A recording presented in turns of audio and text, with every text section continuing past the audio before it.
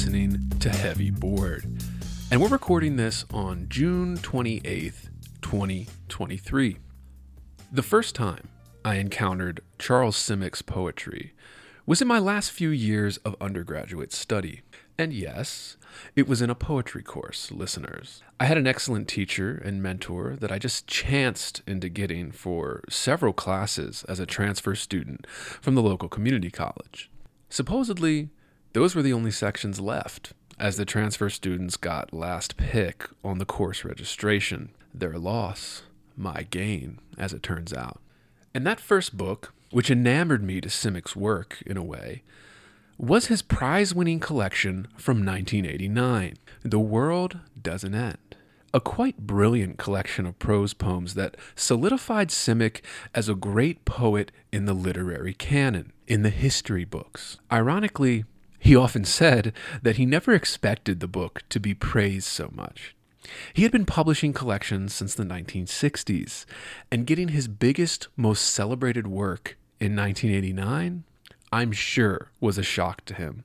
But as we often discuss on this podcast, listeners, it's always so hard to tell as an artist and creator which projects will resonate with readers on a higher level than ever expected. And that's a good thing, a benefit, a rare instance of celebration for poets, writers, artists.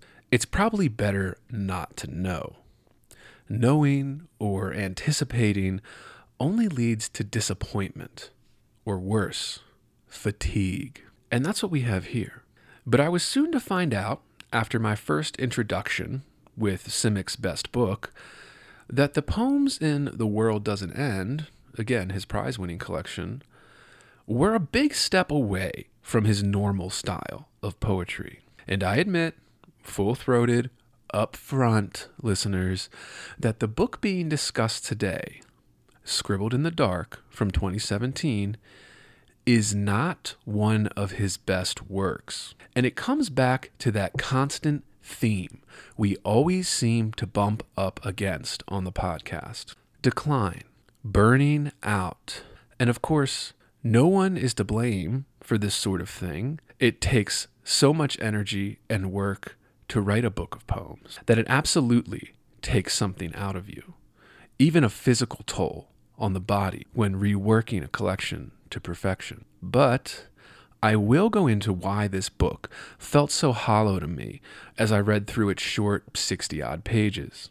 Shells of poems. Making my notes and scribbling my ideas and thoughts in my cheap Amazon-branded legal pad. But as I discussed on the final parts of our Emily Dickinson series, this book strikes me as demarcating the decline of Simic's body of work, living off a very well-earned reputation from decades before, and putting out what may be one of his weakest collections of poetry here. Lament. There seems to be a huge emphasis on lament in this collection. And I've come to notice this as a theme in a lot of poets' later works.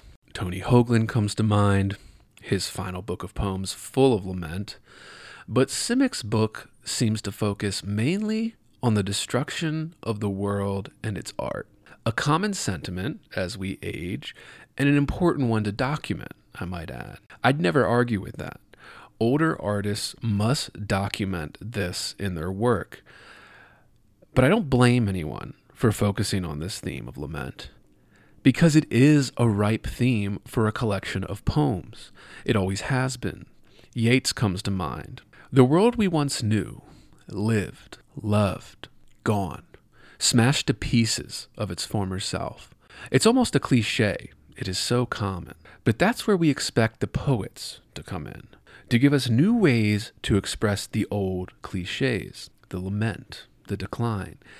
And unfortunately, in this collection, Simic doesn't dress it up, make it new or unique in any way. And as the cover art of an old man on a park bench by himself feeding birds implies, most of the poems in this collection consist of just an old man observing things in so neutral a fashion, or at least pretending to be neutral, that it almost becomes a giant cliche in its own right.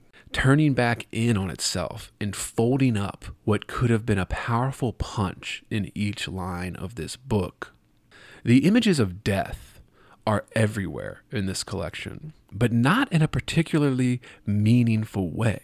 And what I mean by that is it seems to be so neutral in these sorts of revelations on death, these observations, without any judgment on the part of the speaker or the poet, that it becomes a monotone radio broadcast spilling out across the universe. Little happenings, little laments. Some so small as to be just 6 lines long. And I've stated my feelings about very short poems on this podcast before, but I'll say it again. If it's short, I expect a lot from it, listeners.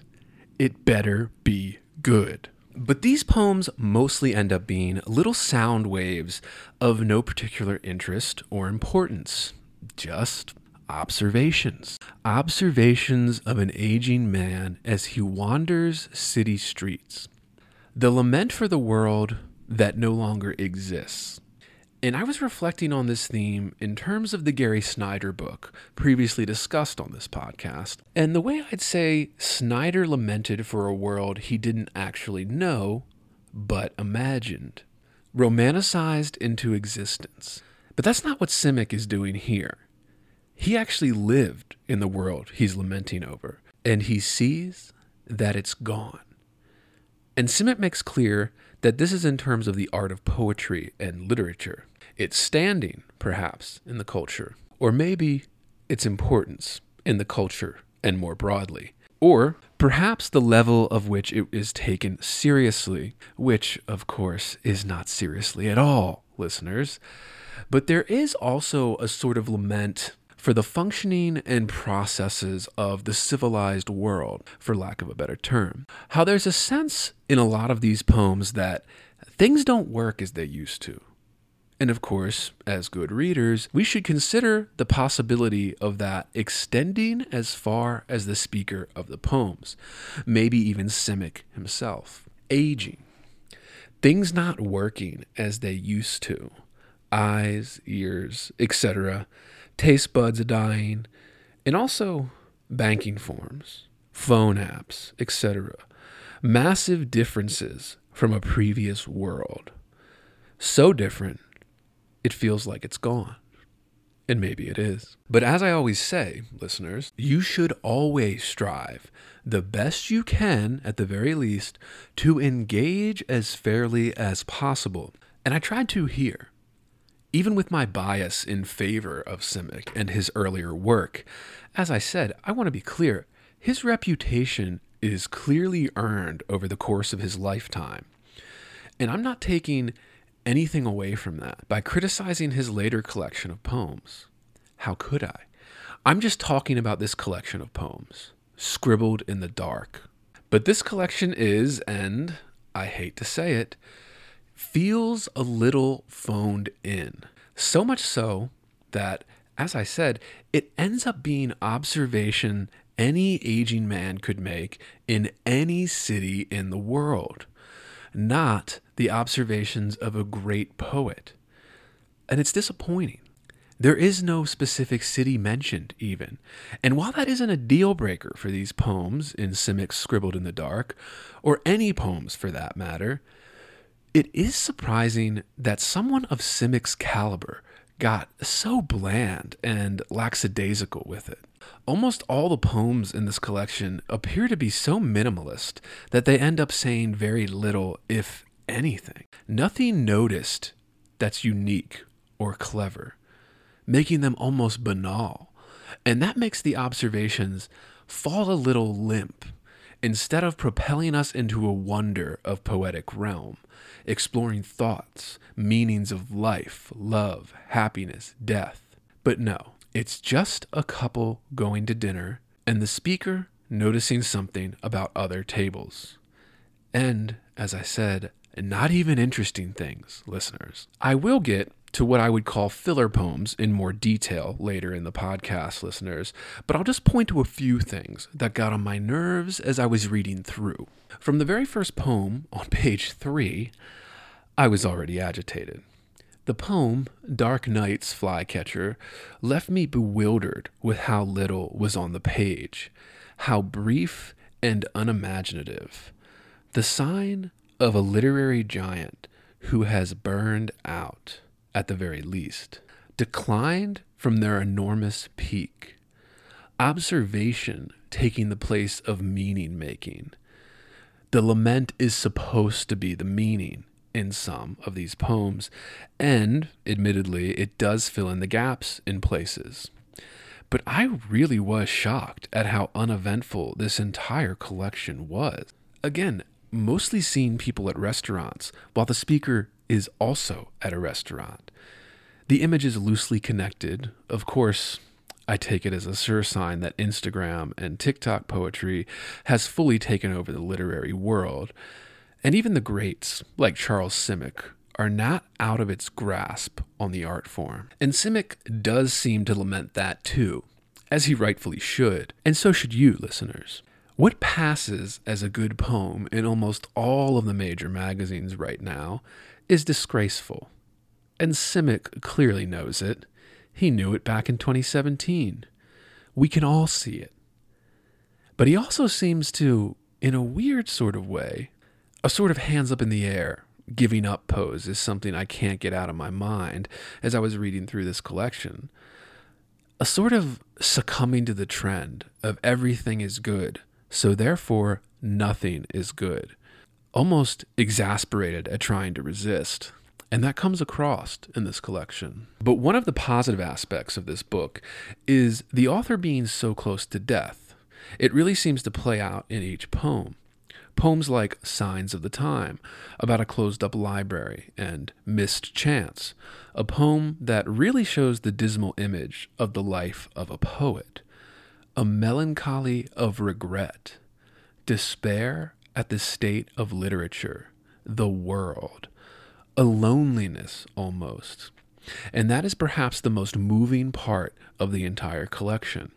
As I said already, listeners, Simic is a master. There's no doubt about it. Just not with this particular book. And what I want to talk about in more detail in today's episode is this interesting phenomenon of artists declining as they reach old age. I will not speculate as to why any given artist has this happen to them, but it is just an interesting fact about living. The energy it takes to create something, especially something great, in line with the giants who came before us all. Poems like All Things in Precipitous Decline becomes a major theme in this book. The literary decay, the societal decay, the decay of the speaker, the poet. And of course, the Yeats line comes to mind when reading this. That is no country for old men, outgrowing the world that grew us. And this is very much in Simic's Scribbled in the Dark. But it is also so bland, so observational in places, in the literary tradition of Frank O'Hara maybe, but less funny and entertaining, that I couldn't help but be bored by the almost cliche things Simic seems to find worthy of putting into a poem in his old age. There is a poem in this collection literally called On Cloud 9, a cliche so glaring, the title made me pause and really think about what an older artist would be thinking in terms of not editing that one out, not giving us a little more flourish or color to it, spinning it in a unique way.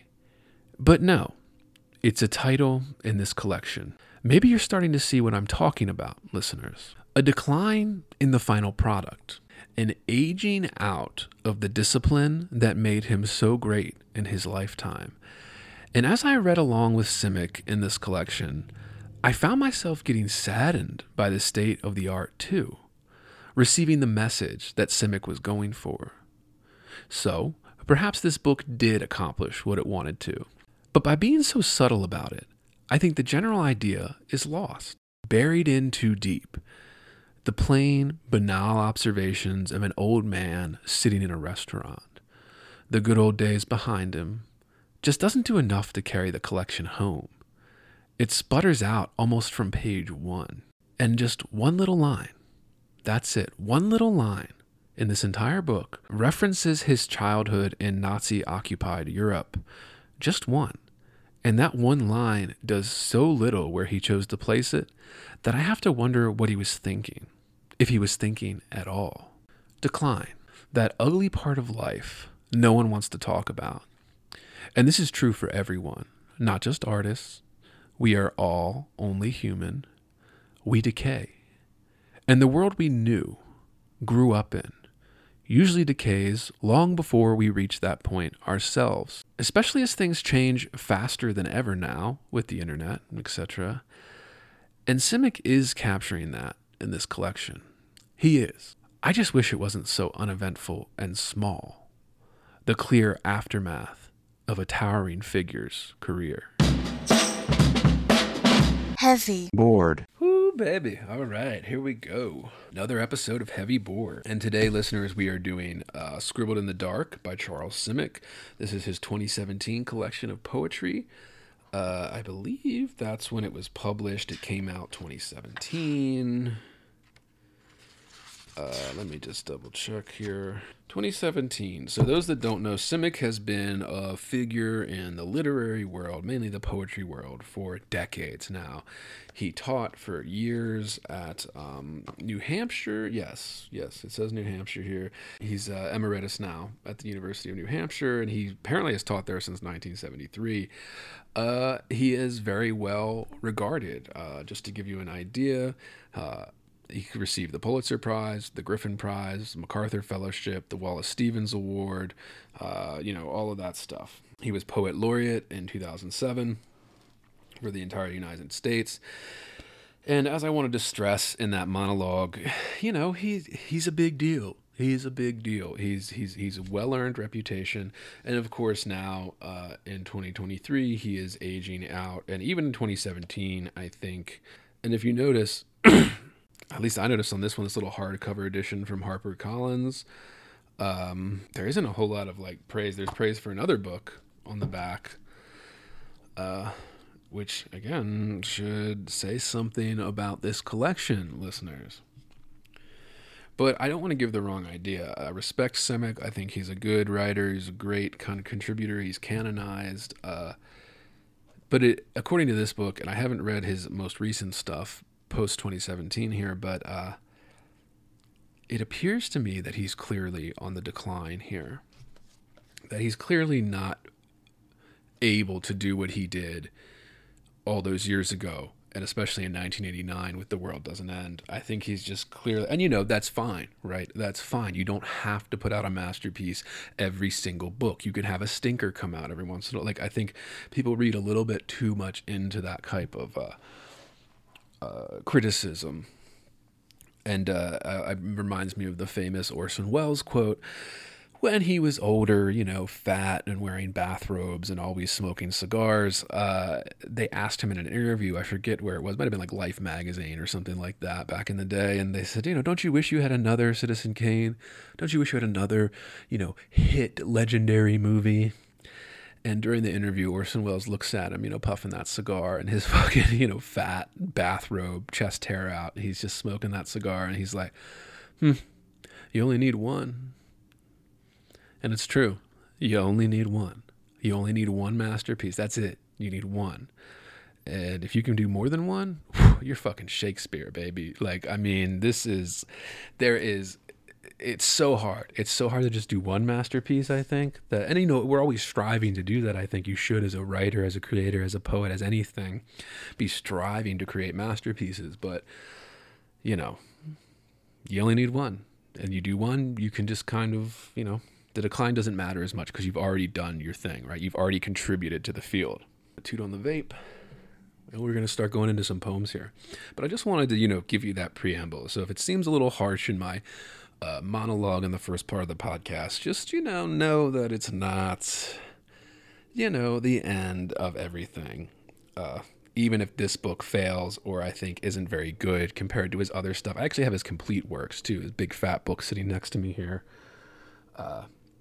But I'm not going to go into that. Maybe listeners, if you want me to go into that, maybe I'll do a bonus episode where I do go into some of his masterpieces. But let me know. let me know about that. Heavyboardpodcast@gmail.com. Actually, before I get to poems, let's do the housekeeping. Let's do the housekeeping while I puff on this vape. All right. So this is a podcast. Those that don't know, we have a subscription plan. Patreon.com/heavyboard. You get full access to this entire podcast. That includes locked episodes, bonus episodes, all for subscribers only. We have a lot of good stuff coming up. We have some guests coming up. So you want to subscribe, make sure you get that. Patreon.com/heavyboard. If you don't want to do that, can't afford it, there are other ways to support us. You can leave us a 5-star review on Apple, Spotify, wherever you get your podcast. That helps us out, helps us grow. Free way to support us. You can also check out our YouTube channels, @Heavyboard for our main channel and @Heavyboard for clips.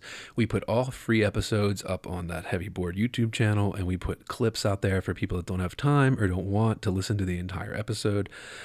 Give those a like, give those a subscribe, share it with your friends and family. Another free way to support us. It helps us out, and we appreciate it. And as always, the links to everything we cover will be in the description. And then a reminder to listeners, I am still looking for workshop stories. If you or someone you know has had a bad experience in a workshop, I want to hear about it.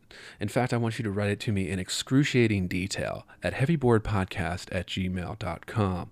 I really want to get into that. We have a guest coming up for a future episode of that where we'll get into personal stories, what happened, and scenarios in workshops, positive and negative. Like I said, it doesn't always have to be negative. I want to hear the positive, the negative. I want to hear the problems. I want to hear proposed solutions. I just want to hear workshop talk. I want to hear everybody talk about workshop, and I want to know your ideas, your thoughts. Send that in, heavyboardpodcast@gmail.com, because I'm interested, listeners. I'm interested, and I think it would be a lot of fun for us to have this. A little place where writers can go after they have a rough workshop and, get a laugh or two. Right here at Heavyboard. And that's housekeeping. Okay. So let's get into a few poems here. Let's get into a few Simic stuff. And I didn't have a whole lot of notes on this, but I did have enough. Let's see how many pages. I have about, more than I thought. I have about 3 pages in my little, legal pad here as I write down, and I try to make them more detailed now that I'm running these by myself so that I know what I'm talking about and can go into the details so I don't forget when I get there, right? But this is basic poetry book sections. It's in 3 sections here. 1, 2, 3. There's no specific names or no, 4 sections. Sorry, there's no specific names. They're just numbered 1, 2, 3, 4 with Roman numerals. They're actually quite large sections too. I've said this before on the podcast. If you're sectioning out your poems, there better be a reason for it, thematic or structurally. I see a lot of writers that just separate their books into sections just haphazardly. There's no real rhyme or reason for it. They just seem to do it because of tradition. I say avoid that. I say have a good fucking reason. Have a good reason to be separating everything. Which I'll actually get into in an upcoming episode where I go into Louise Glick's masterpiece. So stay tuned for that, listeners. That'll be coming out soon. But now we got Simic in his 2017 collection. So I mentioned this poem in the monologue. It's the first poem in the book, page 3. It's called Dark Night's Flycatcher. I'm going to read this to you. So here. Dark Night's Flycatcher. Thatched myself over with words. Night after night, thatched myself anew against the pending eraser. That's 2 sentences. It is 2 sentences, and that is it. 3 little 2-line stanzas, and these 2 lines is generous. Like some of these have 2 words. Thatched myself, which is fine. Okay, that could be a fine way to start the poem. But this first poem made me furious, okay? Because I saw this little kind of half-assed poem here to start the entire collection, and it just made me furious. I kept thinking of a master who was burned out and started this entire collection with such a mediocre little poem. I just couldn't believe it. It felt so much unlike the other Simic that I've read that I really just, it made me confused, furious, all the reactions that you get from something when you don't like it. I was just so kind of like, what the fuck is going on? But okay. So the reason I say this is because there's not a whole lot here, right? The pending eraser. So it's kind of about writing.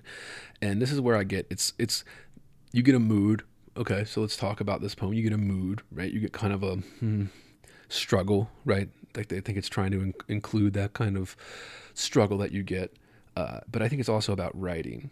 So it's about aging, writing, right? Thatched myself over with words, right? So you're fixing yourself with words, night after night, thatched myself. So it's repeating what we got in the first stanza here. And this is a 3-stanza poem. This is a 6-line poem, and we're already repeating what we said in the first stanza. So just that's one strike, okay?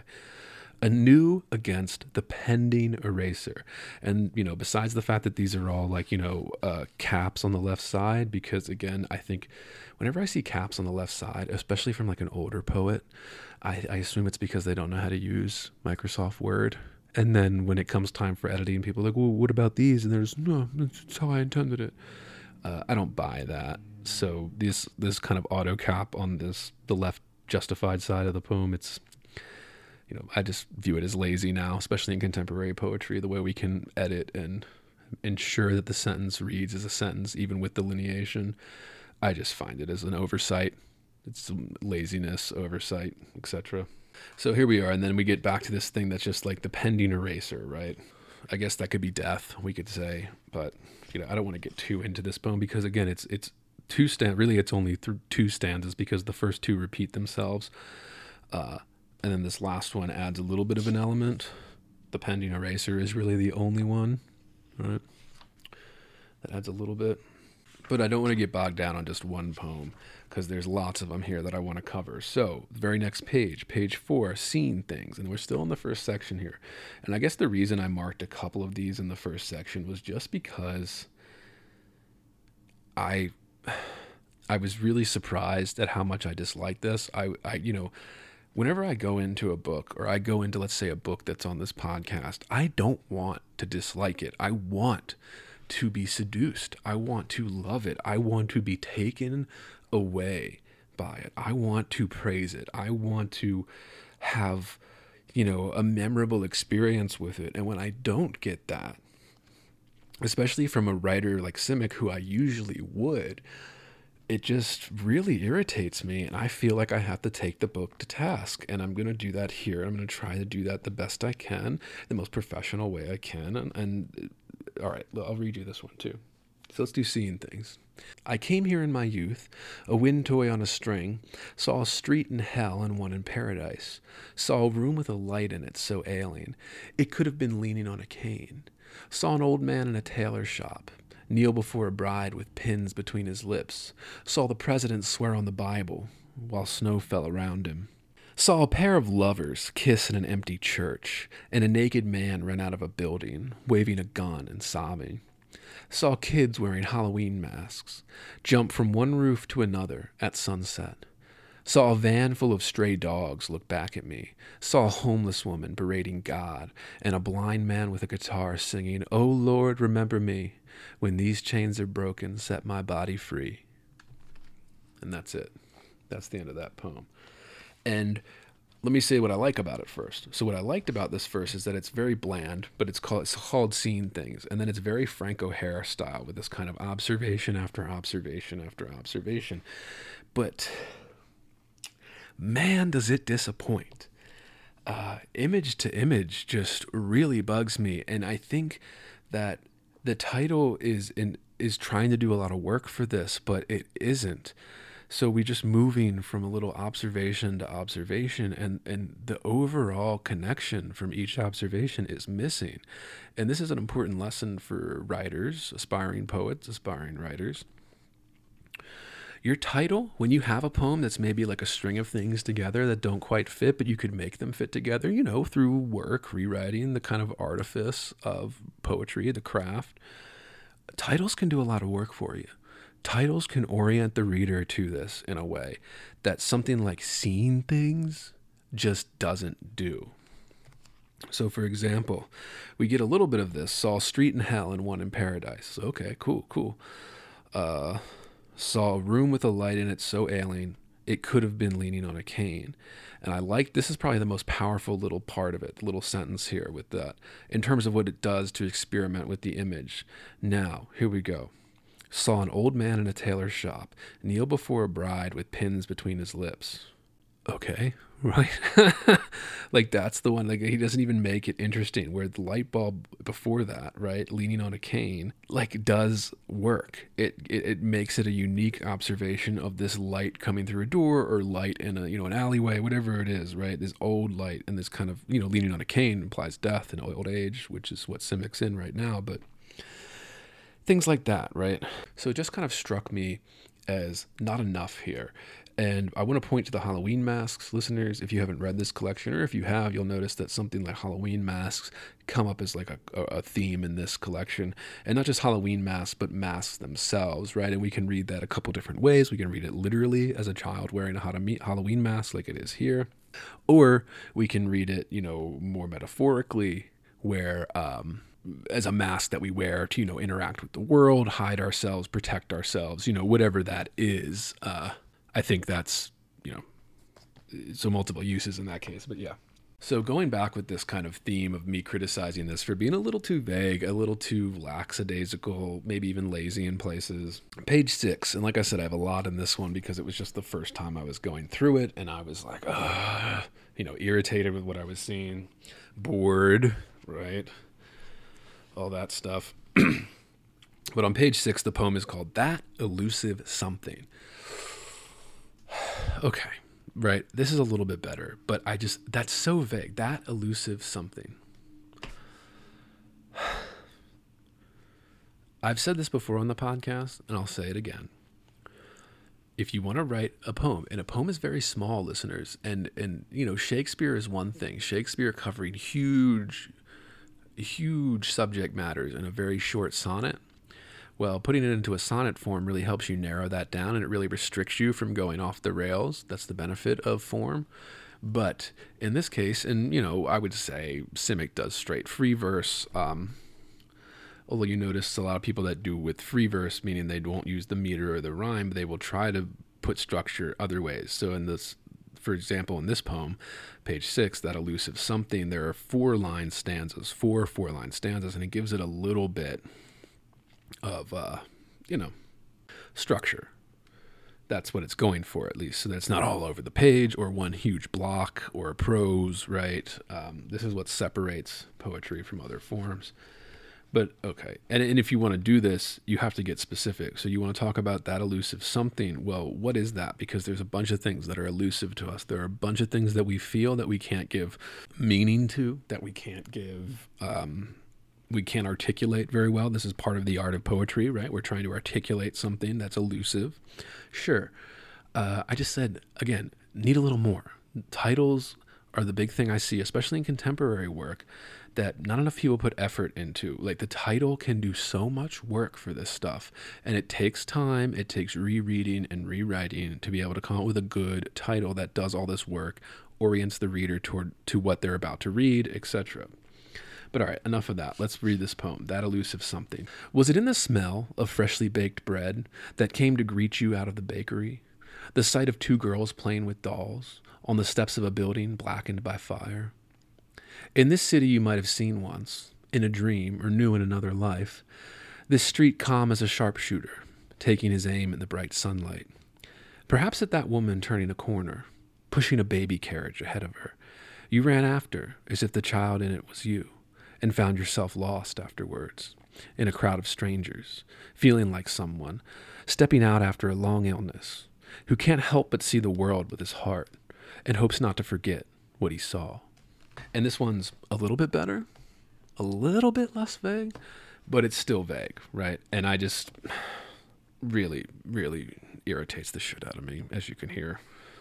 I mean, you guys, if you disagree with me, let me know, right? I'd love to have, as I said, a kind of segment in each episode where if I get a couple emails from listeners before I go into the next episode, I would take some time and go over objections, agreements, thoughts, ideas, maybe things I didn't think about that listeners brought to mind, and I think that could be a lot of fun. It's kind of an intellectual exercise and all that too.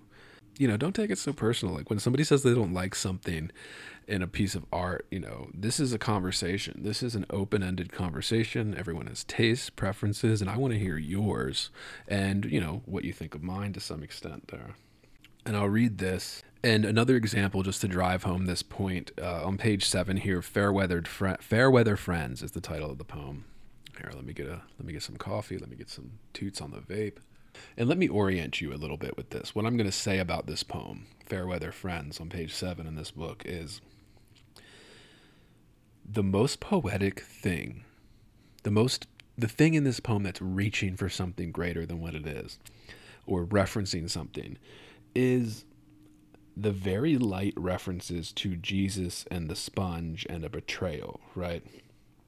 But notice as I read this here that it's so minimalist, it misses saying anything. And this is what I mean by decline. It makes like kind of a lazy reference to something like this with Jesus, the sponge, the betrayal in the garden, right? And all that. But then it's so little, it's so small that it leaves you feeling like it didn't even need to be there at all. Like it was on the verge of doing something interesting, and then it just goes back to being that kind of bland, banal old man lamenting the world. But let's read it. And you tell me what you think. Eddie with flowing locks, plus Joey and me, like Jesus and two thieves, crucified side by side on the blackboard, our backs slumped in defeat, while awaiting our punishment. The Lord took pity on them, wiped their souls clean with a sponge. Not mine. I remained where I was, holding on to a piece of chalk, long after they had all gone home. Night already fallen everywhere. Hard to be sure what numbers still remain there to be added, or subtracted, or whether someone is watching as I give them a last try. You just tell me, right? What do we think this is about? So friends betraying you or something like that. Fair weather friends, right? So when the shit hits the fan, your friends will abandon you, right? And you determine who your real friends are, right? And you see the same thing like fair weather fans. People do this in sports. Like, oh, you only like this team when they're winning, right? And when they're losing, suffering for a decade while they're rebuilding the franchise or something. You know, you're like, oh, I don't like them anymore. Well, that's fair weather fandom, right? And just notice how minimalist this is, right? And it doesn't quite reach where it's going, right? Like Jesus and two thieves, crucified side by side. And this is referring back to Jesus' crucifixion, right? He was crucified, at least this is how the story goes, right? With two other people that were accused of theft. So there were 3 people that were crucified the same day as Jesus. At least that's how the story goes in the Christian mythology, right? And as I always say, listeners, if you don't know your kind of Christian mythology, you have never read the Bible, Western literature is going to be tough for you. All right. There's a lot of references to the creation myths that make up the Western world here, including those that were even before Christianity. So we go further back, right? The Greeks is really where most of Western literature starts. But okay, let's go on. And I just reminder, like, you know, this all caps on the one side. It's so stupid. It really gets under my skin. And it's always older writers that don't quite know how to use word processors that do this. And maybe this is something that's left over from typewriters. I don't know, because I was born at a time when you never had to use a typewriter to type something up, because that technology was already dead by the time I was born. And I'm not that old. But you know, I just think it's lazy. It's an oversight. It's missed details. And this is what I always talk about on this podcast. Missed details. Details matter. And details matter so much in large creative projects like this. Poetry, fiction, writing a whole fictional world. The details, they matter. And this is what separates the good from great. This is what separates the bad from good, the good from great, you know, everything. The mediocre from the good, right? The mediocre from the bad. Like, this, details matter. So, you know, say what you will. It was around page 15 when I started to get this kind of very, you know, heavy-handed feeling of lament. That was the main theme in this book that I mentioned in the monologue, and I'll, you know, go into a little bit here. But I couldn't help but have a solemn feeling as I read through this. And kind of, you know, maybe it was just me. Maybe I'm reading too much into this, you know. Simic is close to the end of his life. And me, I'm close to approaching middle age. And as you approach those years, I find it hard not to reflect on the years you've already lived, right? So I get that. You know, Harold Bloom, when he was towards the end of his life, his memoirs and things, he was very much more reflective than than he was in his earlier years, right? And this is to be expected. But as Simic kind of ages towards death, I noticed this in poems like Signs of the Times on page 15, right? Where he's, lamenting the closed-up library, as I already said. And also on page 17, Missed Chance, that really kind of give us a dismal image of the life of the poet. Like kind of a melancholy of regret, despair at the state of literature. And let me get to that. I'll read Signs of the Time. I don't have much to say about it, but I want to read it to you guys, and then I'll read Missed Chance. So Signs of the Times, page 15.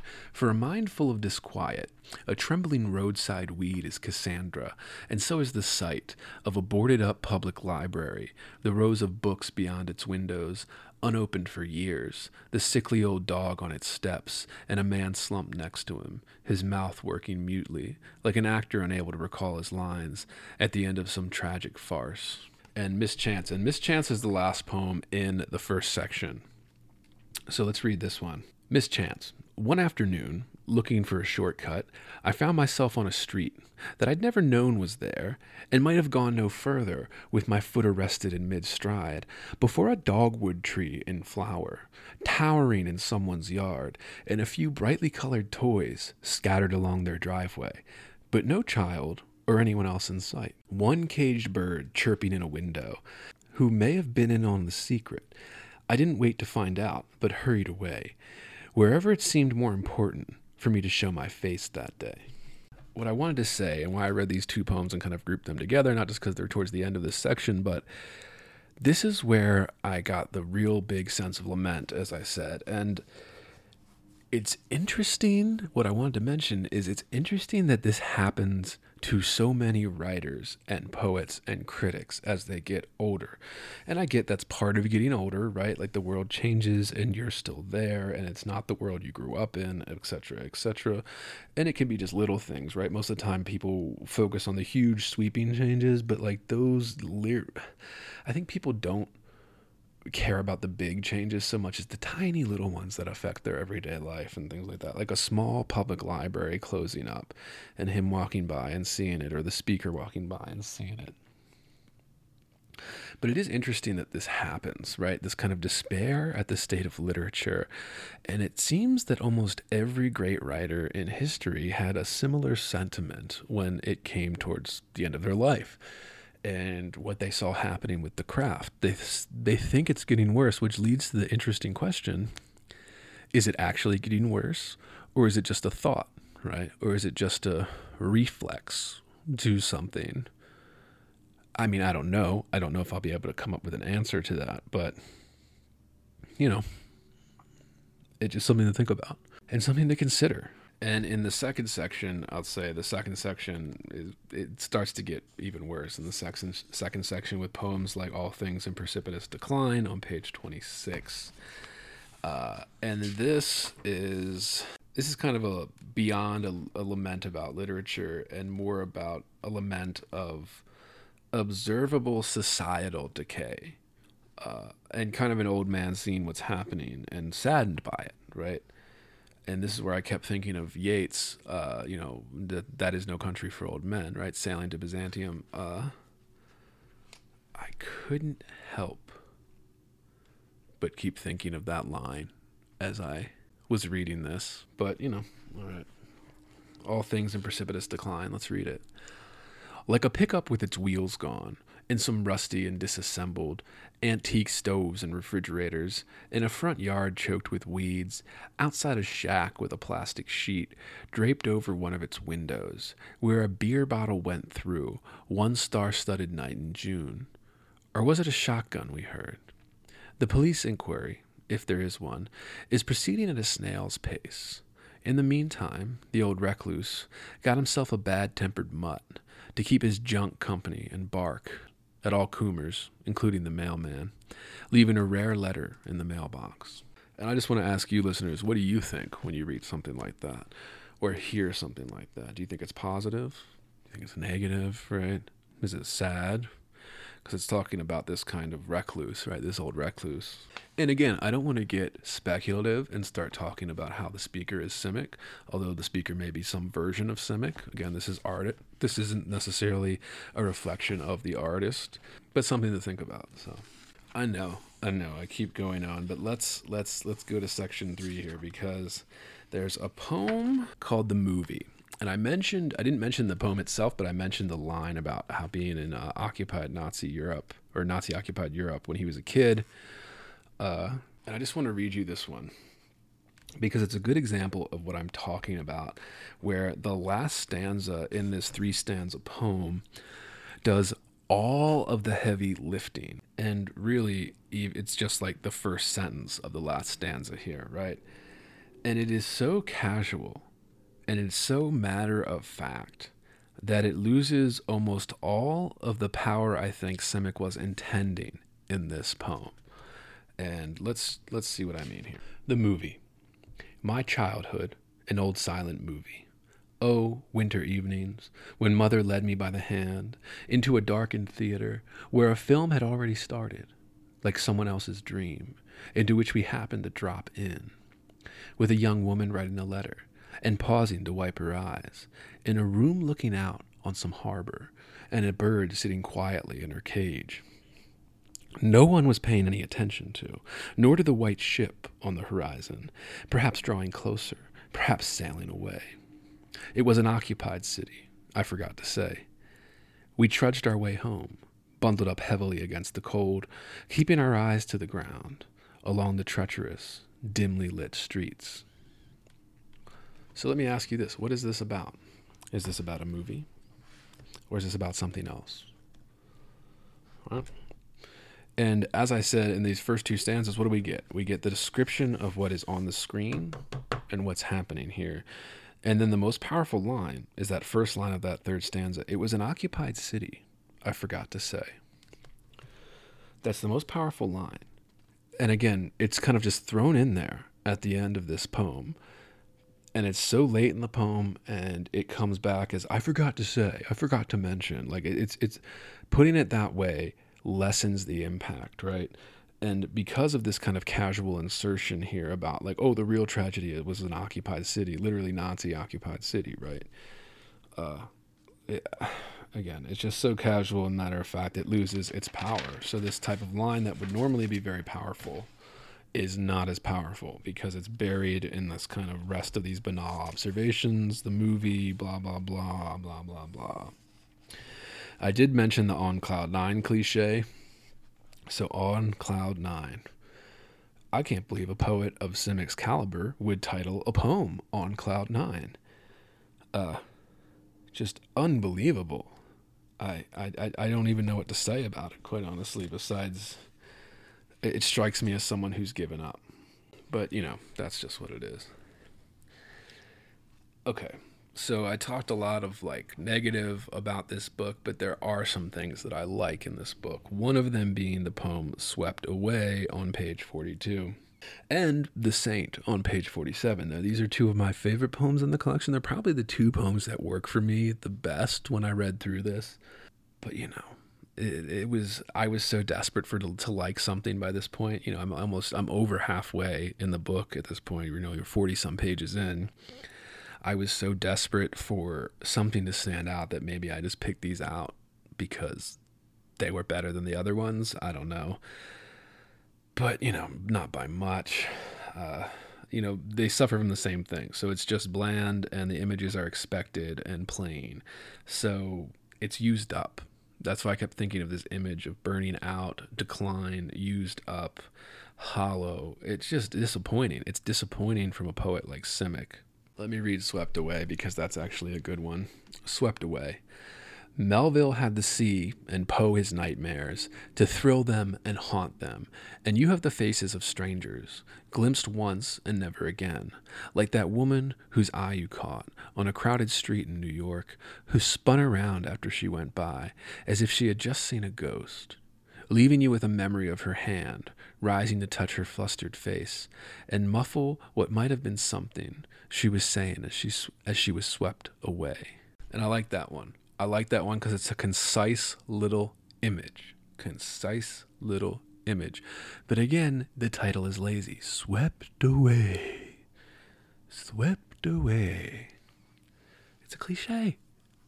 It's a cliche. Like, am I the only one noticing this? And I get, this isn't the book that was highly praised and awarded. I get that. I'm just saying, come on, people. Am I the only one noticing this? Like, sometimes it feels like it. Jesus. Let's go to the other one. The Saint, the other one I liked. Let's read it. The woman I love is a saint who deserves to have people falling on their knees before her in the street, asking for her blessing. Instead, here she is on the floor, hitting a mouse with a shoe as tears run down her face. I don't even know what else to say at this point. How disappointing that is. How plain, expected, borderline cliche. The two things they're posed against one another in the poem just don't work because they're too bland. Oh, the woman I love should be worshipped, people falling at their feet. What a cliche image. What a cliche way to say it. And then we have to have this kind of, oh, she's hitting a mouse with a shoe and crying. Again, you could some would accuse them of sexism, but that's not what we do on this podcast. Because again, is it sexist to say that women cry when mice run through the house? I mean, or is it true? I remember stories whenever we'd have a mouse in the house or something, my mother would literally start screaming, like pushing me to go kill it, like kind of standing up on a chair, shouting, like get it out of the house and like make me or my father, or my brother go get the mouse out of the house. Very vivid memory of that happening a few times actually. But all right, let's move on. I'm almost done. Okay. Page 49, poem In Someone's Backyard. Another good example of what I'm talking about when I mentioned kind of the filler poems in the monologue.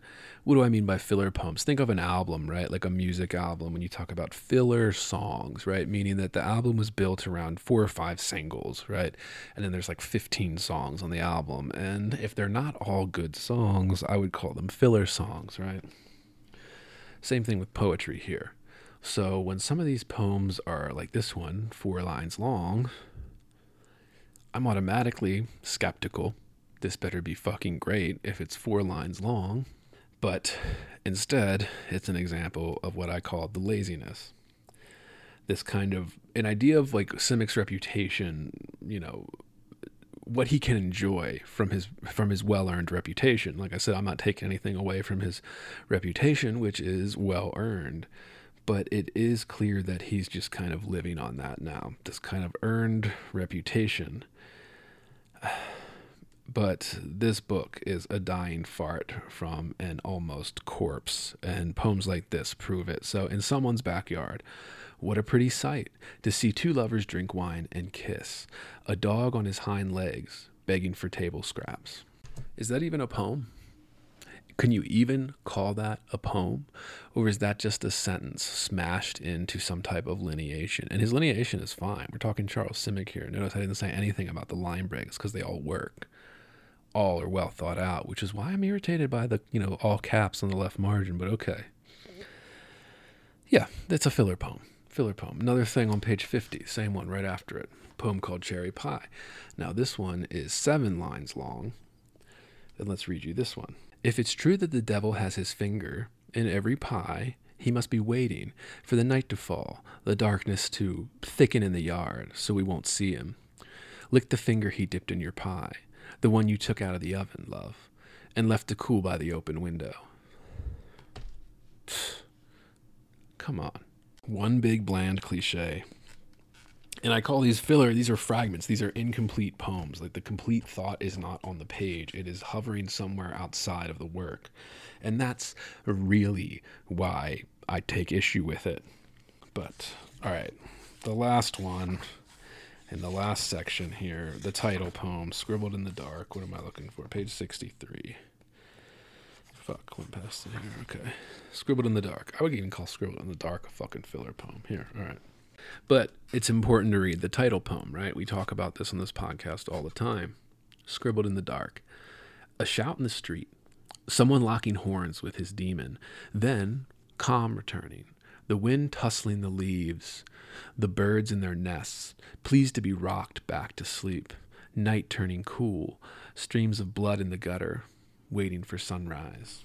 And this one kind of sums up, I think, the whole themes of the book, the blandness, the kind of observations. And I think these types of bland observations would have been more impactful in the 80s and 90s when that was trendy in poetry. And right now it's just sad that he's still kind of doing the same thing in his old age here. He's not going for anything harder or more magnificent or bigger.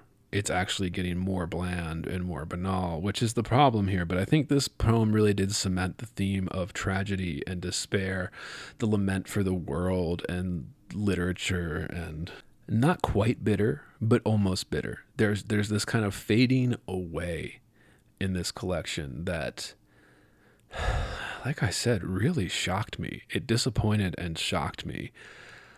And maybe that cover art is just... I should have known by that cover art. Literally, even the picture of the old man sitting on the bench. It's like kind of a cartoon image, listeners. Little birds being fed bread loaves. The man is just watching them. And there's like this kind of, not even a smile, just sad look on his face. And, whew, man.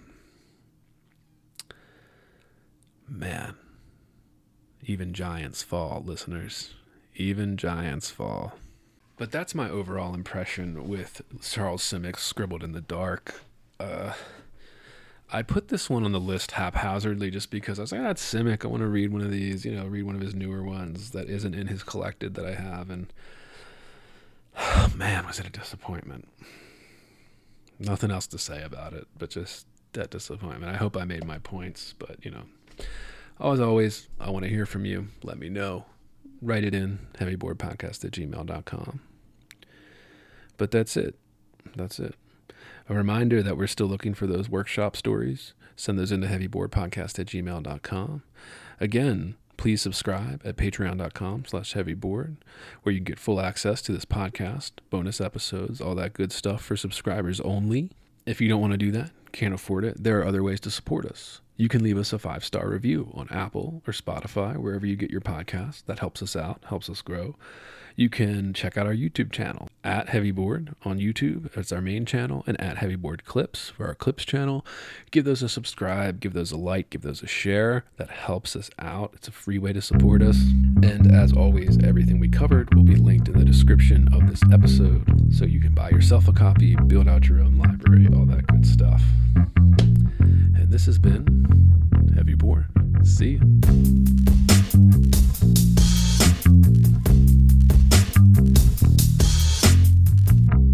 Heavy.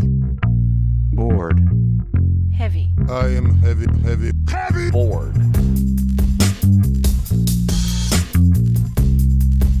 I may say that the male is entirely hostile. No! Resources. Life, friends, is boring. We must not say so.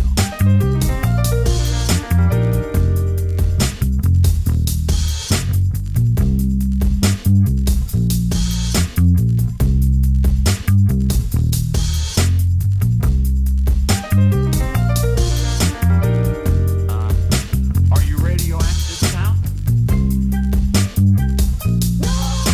Inner. Resources, American resources. Being bored? Some activities are intentional, right? It shows such a lack Heavy. of gratitude for life. Bored. I aspire to boredom, Heavy. I should say. Bored. Heavy. I am heavy. Bored. Has you the night sweats and the day sweats, pal? Pal, I do.